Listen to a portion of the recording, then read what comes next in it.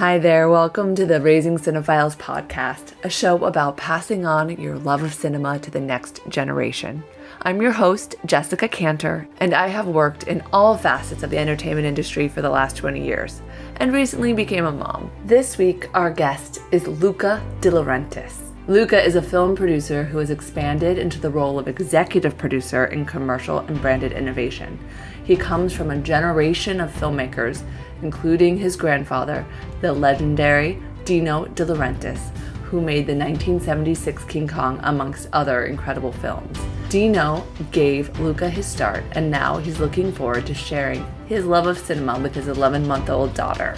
Always remember that myself and guests are speaking from personal experience, not giving parenting advice. Let's go ahead and dive into the episode. Hello and welcome back to the Raising Cinephiles podcast. This is your host, Jessica Cantor, and today I'm here with Luca De Laurentiis. He is a film producer and an executive producer in the branded immersive space, and he comes from some incredible film pedigree. So I am very excited to have you here. Thank you for joining. It's great to be here. Thanks, Jessica. I'm going to start with our very first question, which is, what is your first movie memory? Oh my gosh. This is going to be kind of a loaded response. It's kind of funny. My first movie memory actually is more so me actually being on set than actually watching a movie, which is weird. But I think I probably watched Pinocchio about 1,000 times growing up in Spain. My mom's Italian and she would use stromboli as like a ploy for me to eat my dinner or to behave. And I just took such a liking for that film. I obviously saw a lot of a young little Italian boy. And yeah, I think that's probably my first film that really had a lasting effect on me and that sort of imprinted some of the values that I still have today. Yeah, what's the memory of being on set? I think I was just like thrown in to be a random kid, like extra. I think I remember like being maybe like I think it was in Spain, and I think my father was working on a film, and it was like in some sort of, I don't know, barn setting. I remember there being a lot of hay.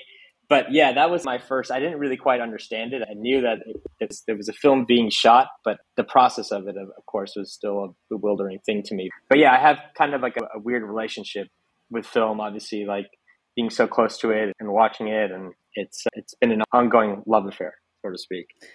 Yeah. Well, talk a little bit about who your grandfather was, and maybe you can talk about how you discovered kind of film history in your family. Yeah, I grew up immersed in it in a way. My father's side, and my father's a director in Spain. He does Spanish sitcoms. And my grandfather on my father's side was also a film producer in Spain, and also my grandfather as well on my mother's side. So it kind of was like, I remember just growing up and going to family dinners and family gatherings, and cinema was always something that was spoken about, and not just from a perspective of really enjoying the craft, but just the business of it as well.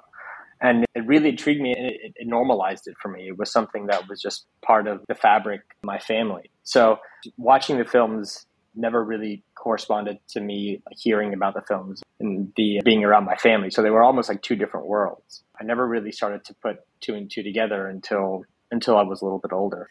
Yeah, I mean, it like working in the business, you kind of see how much of the magic is stripped away. Yeah. And so I can totally understand a young person would go to the movies and get swept up in the magic and kind of not realize that's what your parents were talking about, really. You know, like the kind of logistical underbelly of how something gets made versus kind of the magic of what ends up on screen. Yeah. And I think that's like important to remind ourselves of people that aren't so close to the industry. If you've never been on a film set before, I think people generally go to a movie and think that things just come together magically, and all the steps prior to that, how hard it is to make a film. And I think that's the beauty of it all, is understanding like the craft and how difficult it is to make a film, but also appreciating it. And even being close to it, you can still go watch a film and just like be completely enveloped by it and enjoy it for what it is. So it's a really interesting medium in that way. You know, I've started the podcast talking to a lot of kind of behind the scenes people, and when you work in the business, you kind of forget that everybody got into it because of our love of cinema, and then on top of that, to stay in it after all of the abuse we endure. We really, really love cinema. and TV are just really good Yeah. storytelling. There's no other reason to stay in a business that overworks you. And I remember when my first job, I worked more than my friends who were investment bankers. Wow. And at my assistant salary was like 28,000 plus overtime. Like I could barely afford my rent in New York without supplemental help from my parents. Yeah. And yet I worked endless hours. Yeah. Totally. And it's something it's hard to, if you haven't been through it, if you haven't been through growing up in production, it's hard to reiterate to somebody, hey, I just spent 14 hours on set and made like $125. Yeah. Like that mathematically, that hourly rate, that doesn't make sense. How do you survive? But it's something that you have to experience, and it's not meant for everyone. The reason I fell in love with it was just because I love just working with such different profiles of creative profiles. Being on a film set, you've got access to hair and makeup, to a VFX supervisor, to the director, to the producer. It's like you've got this like bevy of just wonderful, talented people that you have access to, and starting to work in the industry as like a PA and being able to touch all those departments was something that I loved. But I didn't have a love affair from the beginning. It took a while to manifest. And what was your family rituals in watching cinema growing up? And then when did you kind of take it on your own? Yeah, well, just some context. I moved to LA when I was 5, and with my younger brother, my mom, and my dad had stayed in Spain. And coming to LA, I didn't know how to speak English. So it was just a bit of a radical move for me. And I found myself in LA and not knowing the language, and culturally it was so different than what I was used to, that I didn't realize all this until I really started to talk about it. But really, like, films was what allowed me to assimilate to American culture, and allowed me to adapt, and allowed me to learn English, essentially. That was like my first real introduction to it, and it allowed me to help me process a little bit what I was going through when I was young, not knowing it, but thinking back about the movies that I was watching now makes me realize that it almost served as a coping mechanism in a way. Do you remember what films they were? My mom was like pretty liberal in terms of TV in the bedroom. Like, me and my brother we would fall asleep to films every night. And listen, this list of films isn't going to blow anybody away. It's your standard hits, but a lot of them have similar themes of kind of what you learn in film school. It's this character comes into a new environment or a new world. The character arrives into town. So that's how I felt. So it was like things like I loved, like, Home Alone was something that we would watch year round, and it's probably because it's just like in a new city trying to like find his wits about him. That's kind of how I felt. And Teenage Mutant Ninja Turtles, which is adolescent teens that like also emerge into this new city that they're trying to adapt in. And so really, like, a lot of stories with those similar themes, like City Slickers and stuff like that. So just from a pop culture perspective, like films that sort of manifested those types of storylines. Mm-hmm. And those feelings, and they all kind of have happy endings,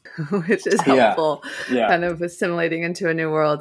When I was 15, I danced one summer in the south of France, and I will never forget, one of the boys from Lyon was like obsessed with rap music and rap videos, kind of that culture on television, and found out I was from New York City, and literally thought, he's like, how many times have you seen guns and gun shootings on the street? And I was like, what are you talking about? And like the cultural idea of what the US and let alone New York City was like versus kind of the reality of like, it's just like this walking down the street. I don't know what you mean. So I can imagine, like, even with the movies coming into real American culture was still likely a little bit of a culture shock.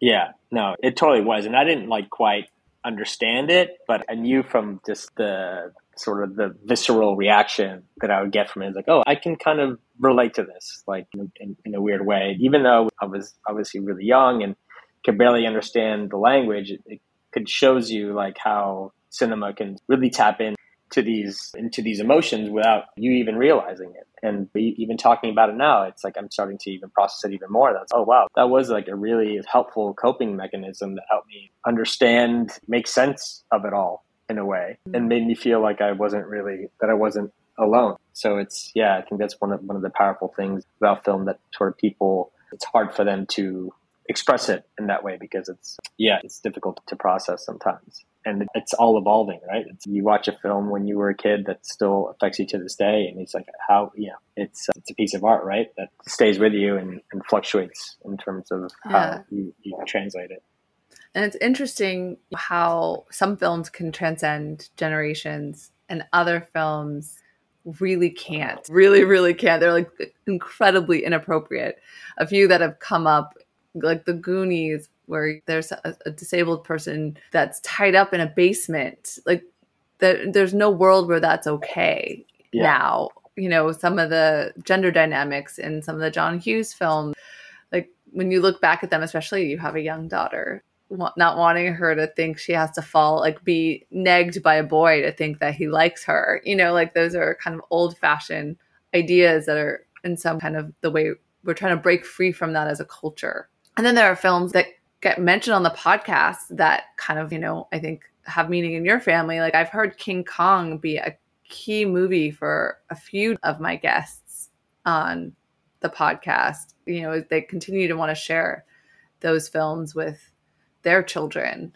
And so it's just like so interesting how some films just can transcend and other films cannot. Yeah. Or it's just so old now that those ideas just feel absurd anyway. Yeah. Well, having listened to your past episodes, I feel like I'm probably not the first one that has said Home Alone or Teenage Mutant Ninja Turtles, or I feel like there's probably a common theme behind a lot of these films.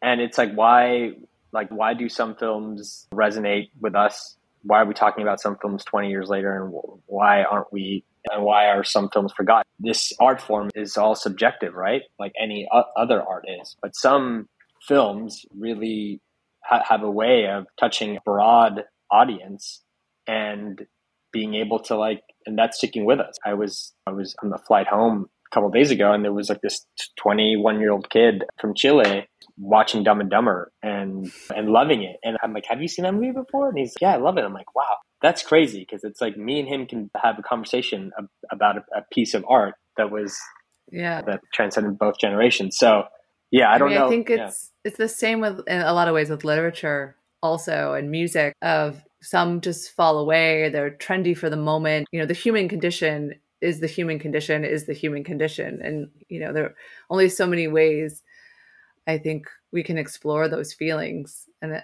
I do think the stories that are honest, just truly honest, are the ones that transcend generations. Yeah. Yeah. Because we're all human at the end of the day, and we're all very much alike. Sometimes we need to remind ourselves of that, but I think it humanizes us all and finds like a common thread between all of us. Like Home Alone I'm sure I'm not the only one that's been alone at home imagining if somebody came in, what would I do to protect myself? Like, where's the bat? How would I do it? And they took that idea to such a extreme, this young kid creating a whole world to protect himself. But it's something that universally, I think, everyone can relate to, because we've all been home alone and had that nervousness, or even like in the dark in our bedroom as kids, of like, what would we do if somebody came in my window right now? Yeah. Well, you definitely throw some marbles on the ground and beat up the doorknob and all that stuff. But yeah, it's funny because how do you explain something like Teenage Mutant Ninja Turtles, where there's poor turtles living in the sewer of New York? That's such an abstract idea, and it still carries its weight. So, I mean, a remake just came out, right? Yeah. I'm interested to see how that sort of keeps transcending, and just the state of where cinema and film is going and how younger people are adapting it is something that I think about all the time.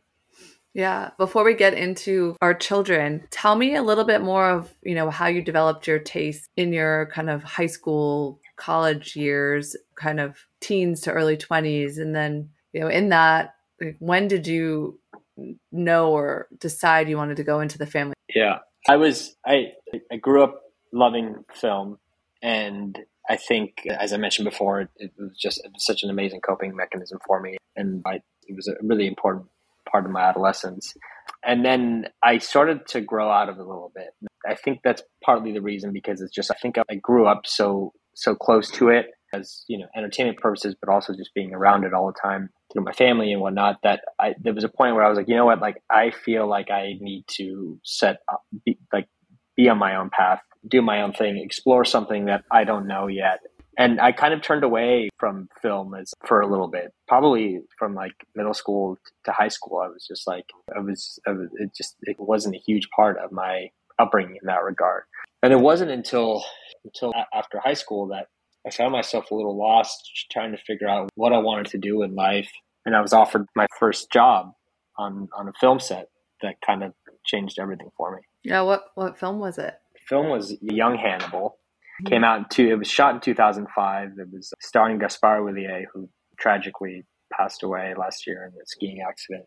But yeah, I got offered a job to be a production assistant in Prague. And it was a prequel to Hannibal, one of the Hannibal films. And I just got thrown straight into it. It was like, I remember seeing the call sheet in the first day, and it was like day one of 125. And I'm like, oh, wow, like this is for real. And I had never really been on set from the capacity of actually working on set. So showed up to set, and we were shooting in like a castle in Prague, and I wore Converses and like I knew what I was doing. And I quickly learned that this was serious. So I got some proper set shoes, and just like I fell in love with it. It was 6-day weeks. It was really intense. It was really hard. But back to my earlier point, just being able to like work with such talented people and find ways to understand people's working styles and ways that you can adapt to it to help them reach their goals, even if it's like a monetary goal on set. But I liked the challenge of that. I liked having to deal with sometimes complex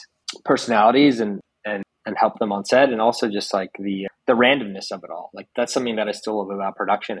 It could be so random that they're like, hey, well, you need to go and stand by the guy that's herding the sheep for some reason, and you just spend half the day with the sheep herder, and you're like talking to him about life. And it's what other profession can you do that? And it's because it just allows you to just get an insight into somebody else's life, and it doesn't even feel like you're working at the moment. So yeah, the randomness of it all, I really was intrigued by it.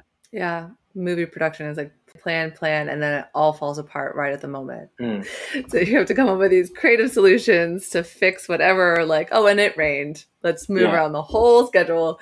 It's a lot of puzzle pieces. Yeah. Lots of puzzle pieces. I never understood why the producers were so stressed out. I was like, why does this guy look so stressed out? And then I'm obviously being on the side of it now, but yeah, it is something really cherishing about just like thinking about those times where you're just like a little production assistant, but you're able to soak it all in. So it reminds you to really appreciate the time when you have it.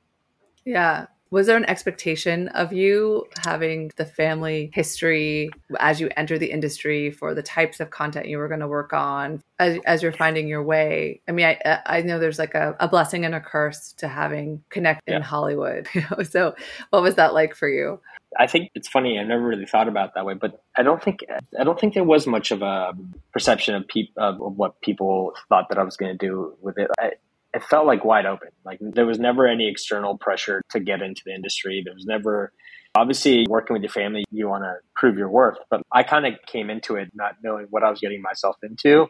So I think it was just a challenge on myself to succeed. And also because I liked it, like I wanted to keep working in it, but there weren't any expectations really. Like I think my family was just like happy and proud to see that I was excelling in it and I was doing well, and that we could have a seat at the table and talk about production. So yeah, no real expectation. I think it was more so on myself to understand when you're working as a PA, like the upside is that you're like sort of touching all. I PA'd for a long time, almost 8, just like 8 years, but like, yeah, probably 8 years thinking, maybe like more like 5 years, but felt like 8. But yeah, you're touching all these different departments. So at a certain point, you're like, wait, which direction do I want to go down? And that's when I feel like I needed to start making some real decisions. But for those 5 years, I was letting it all sink in and traveling and living out of my suitcase. And I worked on a film with my dad as well in Spain. And so it was a way of like understanding my roots and get closer to them. But at a certain point, it was time to understand where I wanted to go next with it. And where was that? That's still an evolving question. But really, being so close to it and seeing how difficult it is to make a film, and seeing my relatives like spend a lot of years trying to make a film, and being so close to that I was like, wait, I kind of want to just start making stuff now. I want to start producing stuff now. I don't want to wait don't have the patience right now to wait 4 or 5 years to make a film. And so I kind of went down the commercial route where I was able to like work with directors, a multitude of directors in a short amount of time and create content quickly and different types of content, like integrated content, playing this innovative space. So I kind of etched out my sort of my own space within my family realm. That's still evolving, but I always knew that, and I couldn't really articulate it growing up, but I was like, I kind of want to do something a little different than what you guys are doing. I don't know what that is yet, but put my own take on it. Yeah, I think I did something similar in my third assistant role. I really loved development and sat between kind of production and direction, or like kind of creative producing. And I just loved being close to story and writers. I was living in New York, and I did the Weinsteins, and I had a job at Columbia Pictures or Sony and on a TV show, and I just couldn't find an edge up. I just kept getting like stuck in that role. And so I stepped into digital. There was this wide open playing field, and everybody needed content on socials, and I could just go after the best creators I could find. I could make stuff myself. There were budgets.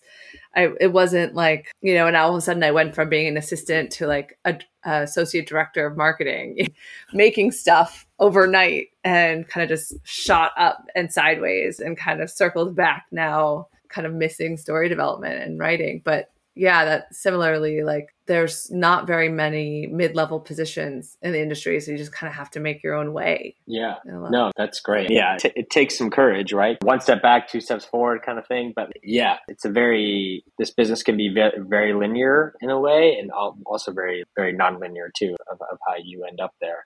And you start to, especially on set, you start to realize that everybody has their own path.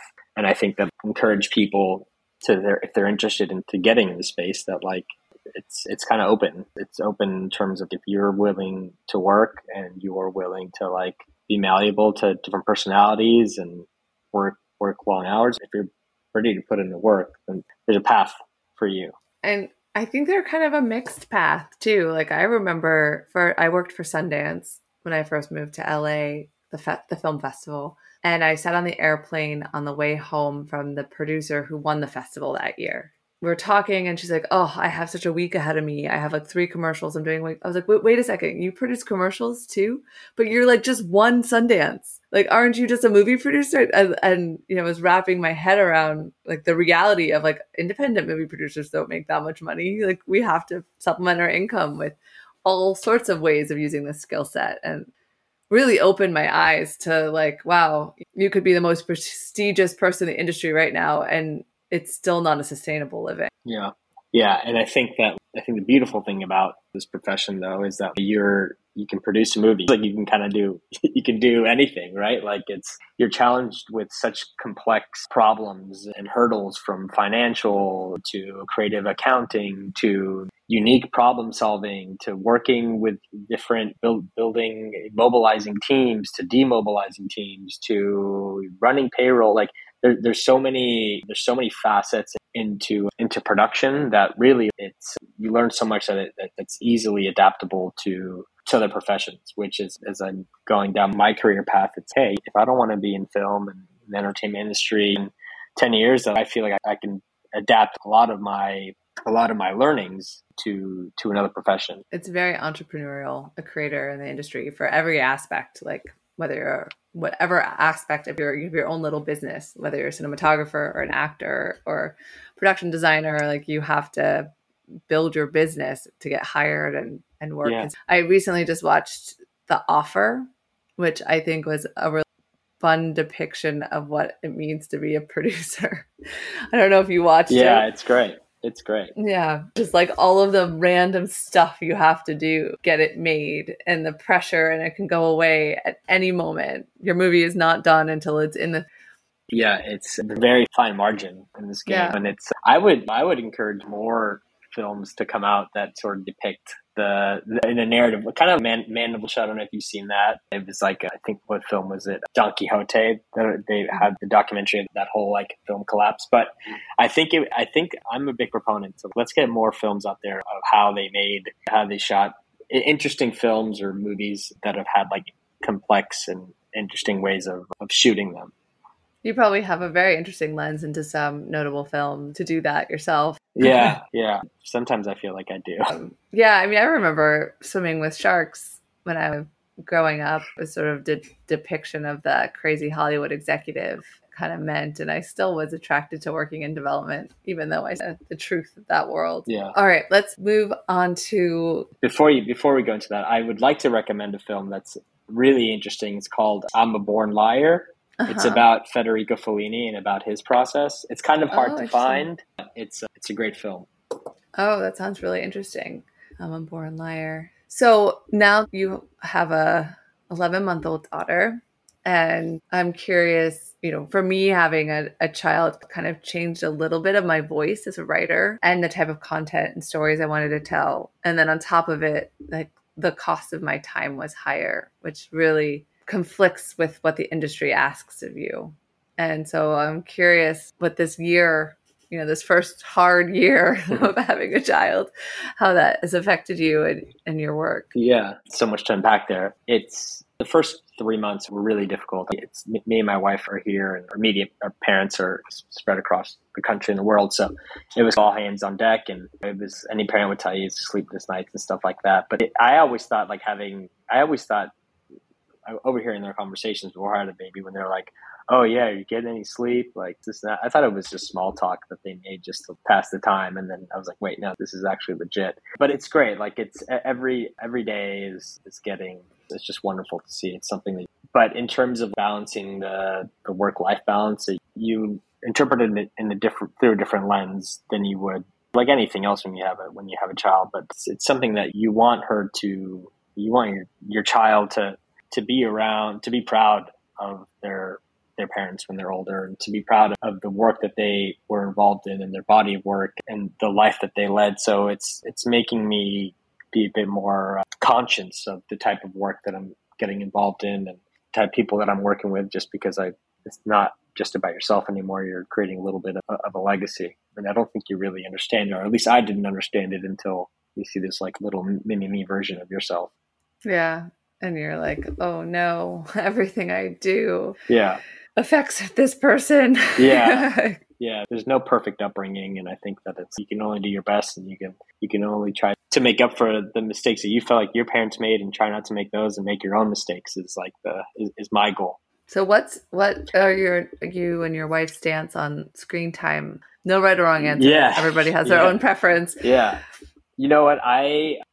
We have justified it in a way that like, hey, she can watch like cartoons. I know she's still young. She have a little bit of screen time as long as it's in a different language is our goal. So it's like we wanted her to learn Spanish because obviously I was born there, and I want her to be able to have a relationship with her family in Spain. So Spanish is a really important thing for her, and I learned English watching TV and stuff like that. So right now there isn't. It's just I think it's in a different language. It's okay. Obviously, we want to limit it to a certain extent, but ask me when she's 1 or 2 or 3 and we're on a long overhaul flight. A lot of people say like all rules go away on flight.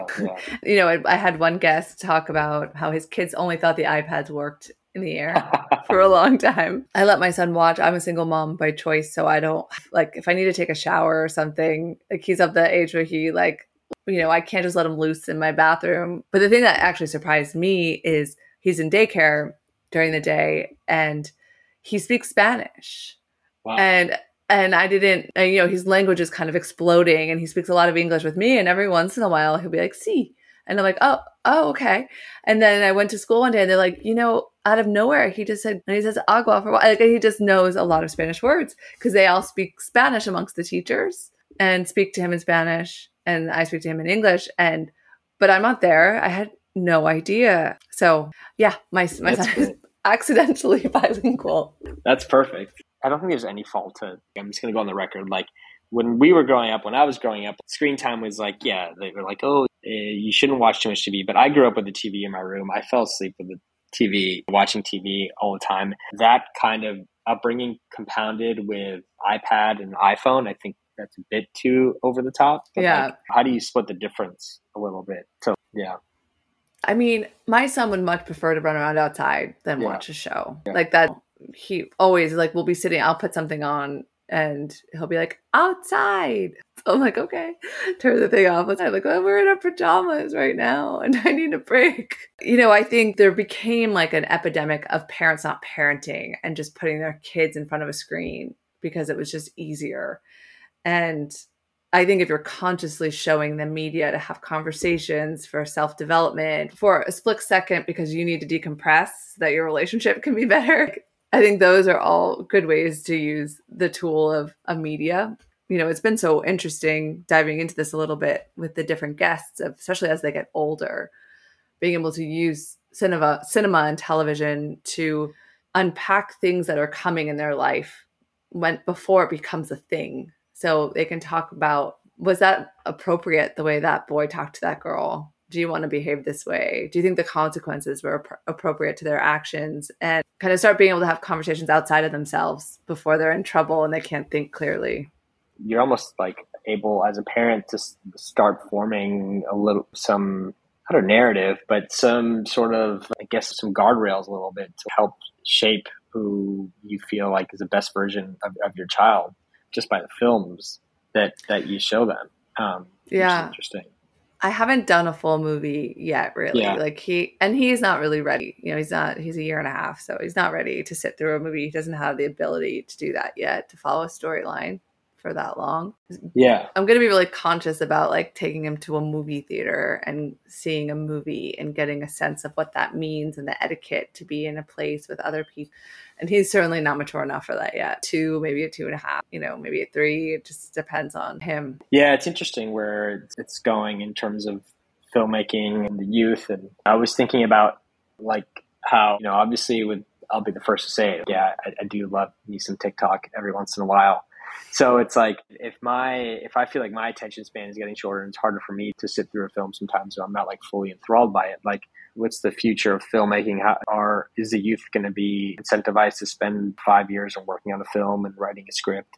And I also thought about that maybe now everybody on social media like knows how to edit and use Premiere and use editing tactics and sound design and stuff like that. And that's also amazing in and of itself. So it's the art form is really taking an interesting sort of turn. And I don't know what the outcome is, but it's like I feel like there's definitely more creators out there. There's definitely less of a red tape in terms of creating your own content and shooting a film. But and finding their own audience and what that looks like. It's come up a few times where we're going to find the next set of creatives. TikTok is certainly a place to do. If someone's an innate storyteller, they're going to do it in an interesting way, even if it's short form.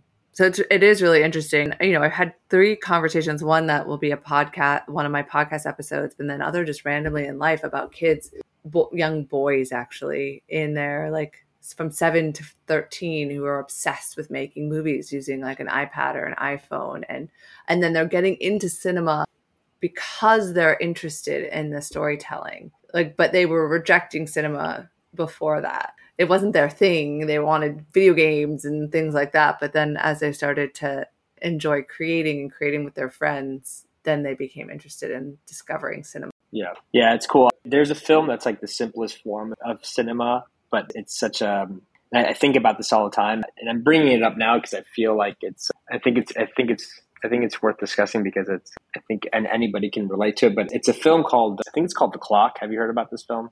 It's a 24-hour film, and every minute, so it plays for 24 hours. You go into the theater and watch it, but the time of the day, so right now it's 2:24 p.m., they'll find a scene in a movie where you'll see a clock that says 2:24 p.m. And at 2:25, the scene will then change to a film where there's a clock on the wall that says 2:25, and that'll go on for 24 hours. And I think it's something that I recommend to a lot of up-and-coming filmmakers and the younger audience because it just shows how sort of simple film can be, but also extremely complex. And I'm like, that does not sound simple to me. It's simple concept. And I'm like, oh, you found how many stills or frames? It's amazing. Yeah. I recommend it. That's really cool. It definitely feels like it should be in the MoMA or something. Or like they should project it on the the Musée d'Orsay in France. Yeah, you know, I saw it at LACMA, and it blew me away. I just walked in at 5 p.m. at midnight, 9 a.m.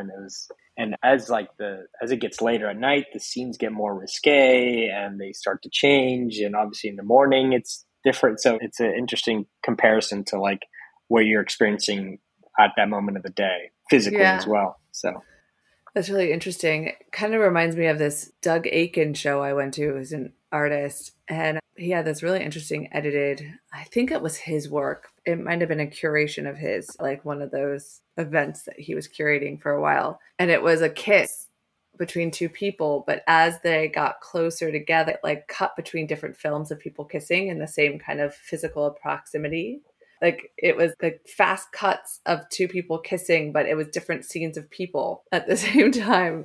And it was just awesome. It really brought, I don't know, it just really drew me in. I just couldn't look away. And it reminded me of like French New Wave, of kind of those fast, messy edits that brought you into a different perspective. It just shows how just relatable it could be, right? Like it's something that's undoubtedly like we've all kissed somebody. And yeah, I've always found it interesting that you can be in the comfort of the theater or your own home and you have these such strong reactions to edited images that are put together in a certain way that it's unlike anything else. Yeah. So are there any movies that you have on a list for your daughter? It's a tough one. I haven't fully compiled the list. When she was like 3 months old, we did watch the new version of Pinocchio because in a moment, like I watched it, she's going to watch it now. I think as she gets older, I think it's going to be like similar to some of the films that I must have watched. She definitely has to watch Luca. Absolutely. And you know what? I have to say, like, I haven't seen any of the Harry Potter movies. So I'm ready. I'm holding out for her to watch the Harry Potter trilogy. Yeah. So I'm that guy. A lot of people recommend reading all of the books together before watching the movies. Any of the movies, like all 4 books. I think it's 4.